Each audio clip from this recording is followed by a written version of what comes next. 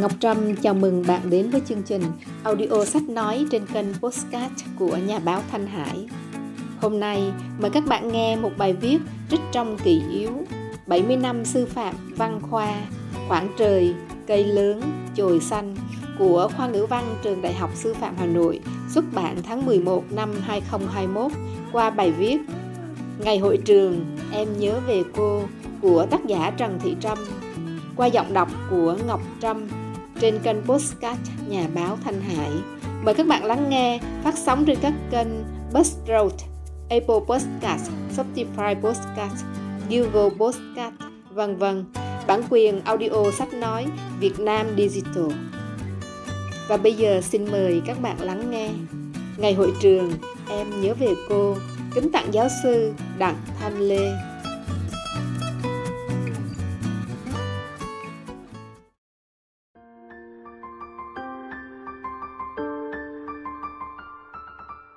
Cô Đặng Thanh Lê 1932-2016 là một trong những phụ nữ được nhà nước phong học hàm giáo sư rất sớm, từ 1991. Cô sinh ra ở Nghệ An trong một gia đình tri thức lớn. Ông nội cô là nhà trí sĩ yêu nước Đặng Nguyên Cẩn, bị giặc Pháp bắt giam ở nhà tù Côn Đảo. Cha cô là giáo sư danh tiếng Đặng Thái Mai.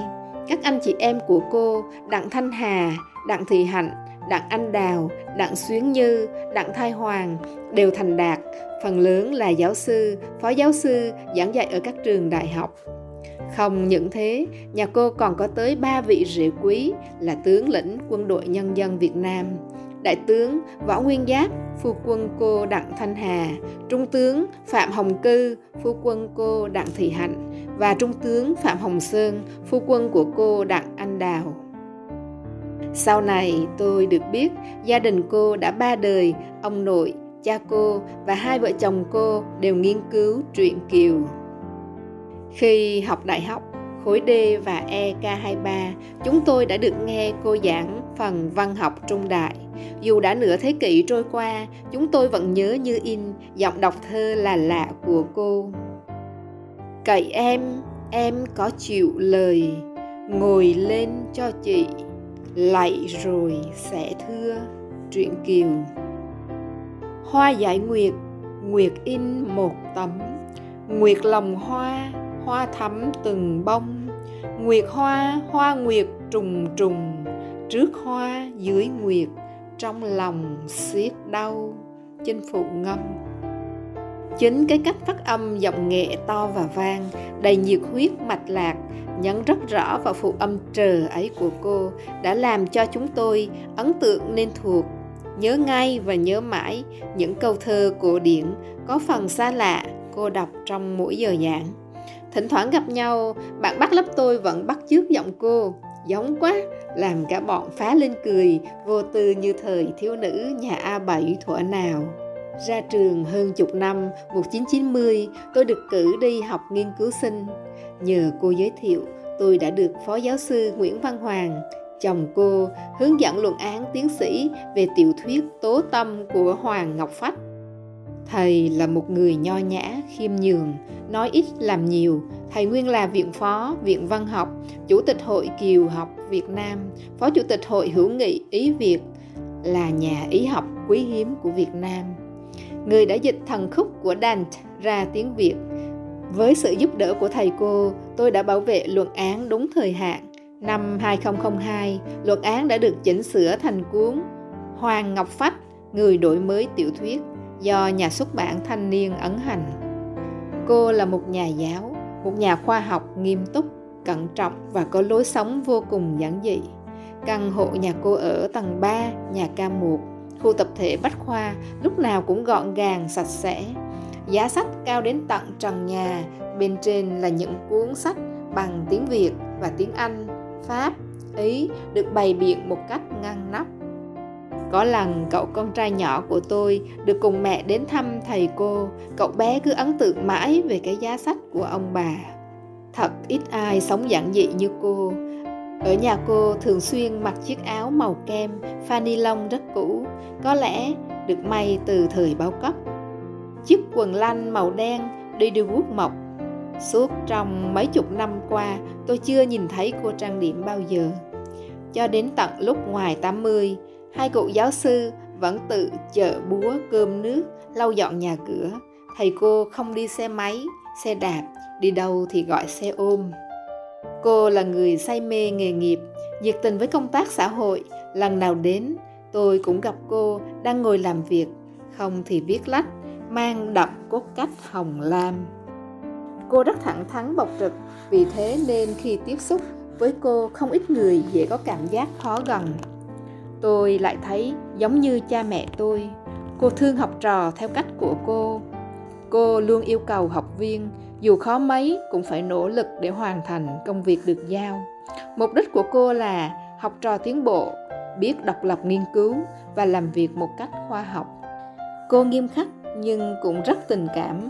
Cô luôn quan tâm tới gia đình chúng tôi. Cô đã kể cho tôi nghe những năm tháng thơ bé của mình. Ngày ấy, ngoài học văn hóa, chị em cô còn được cha mẹ cho đi học các môn nghệ thuật, học múa, học đàn, học vẽ. Cô bé Thanh Lê đã chọn bộ môn múa ba lê. Ngày ấy cô rất tích cực tham gia các hoạt động của đội thiếu niên cứu quốc và lực lượng hướng đạo sinh.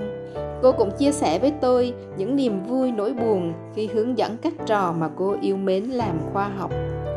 Tuy không tham gia trực tiếp vào đề tài luận án của tôi, nhưng cô thường động viên và bảo ban tôi những kinh nghiệm trong nghiên cứu khoa học.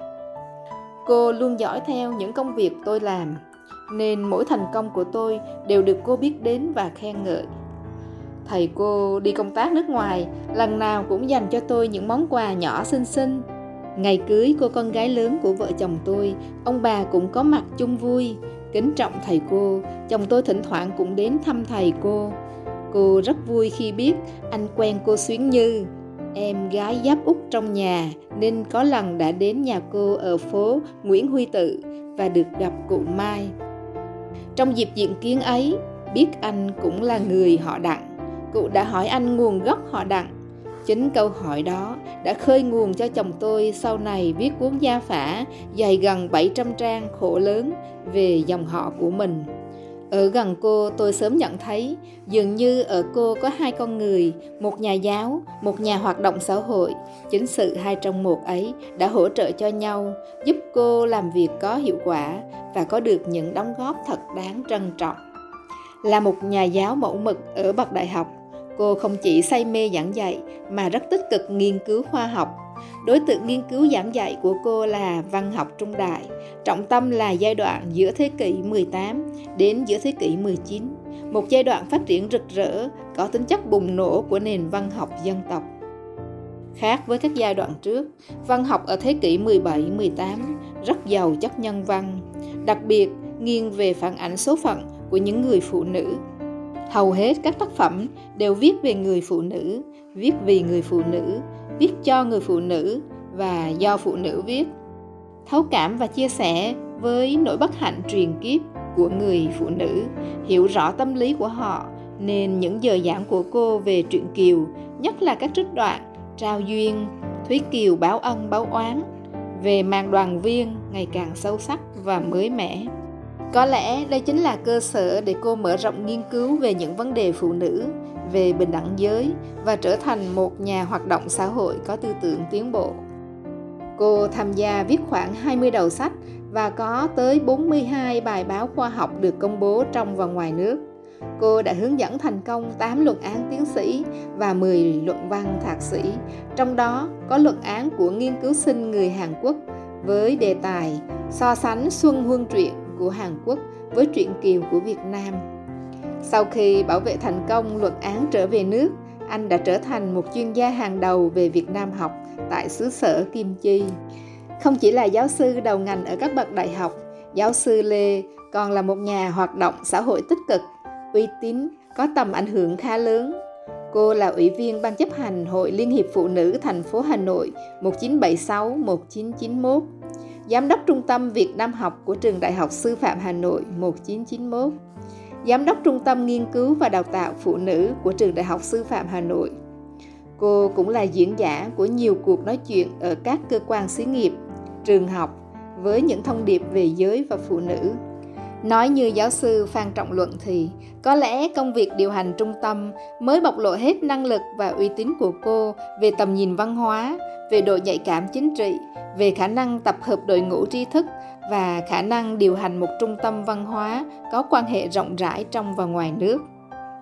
25 năm 1991-2016, dưới sự điều hành của cô, trung tâm đã không ngừng lớn mạnh, đã có những đóng góp không nhỏ trong việc quảng bá, giới thiệu văn hóa Việt Nam ra nước ngoài, đã giảng dạy, đào tạo được nhiều sinh viên, học viên, nghiên cứu sinh nước ngoài chuyên ngành Việt Nam học.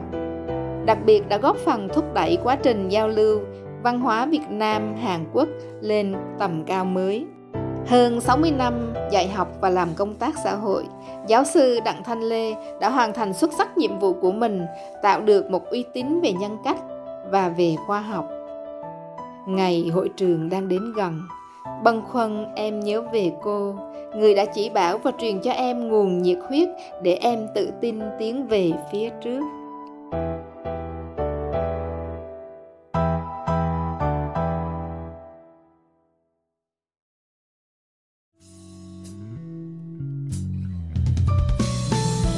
Cảm ơn các bạn vừa lắng nghe audio sách nói 70 năm sư phạm văn khoa, Quảng trời, cây lớn, chồi xanh. Cảm ơn các bạn đã dành thời gian lắng nghe audio. Xin chúc các bạn một ngày mới bình an.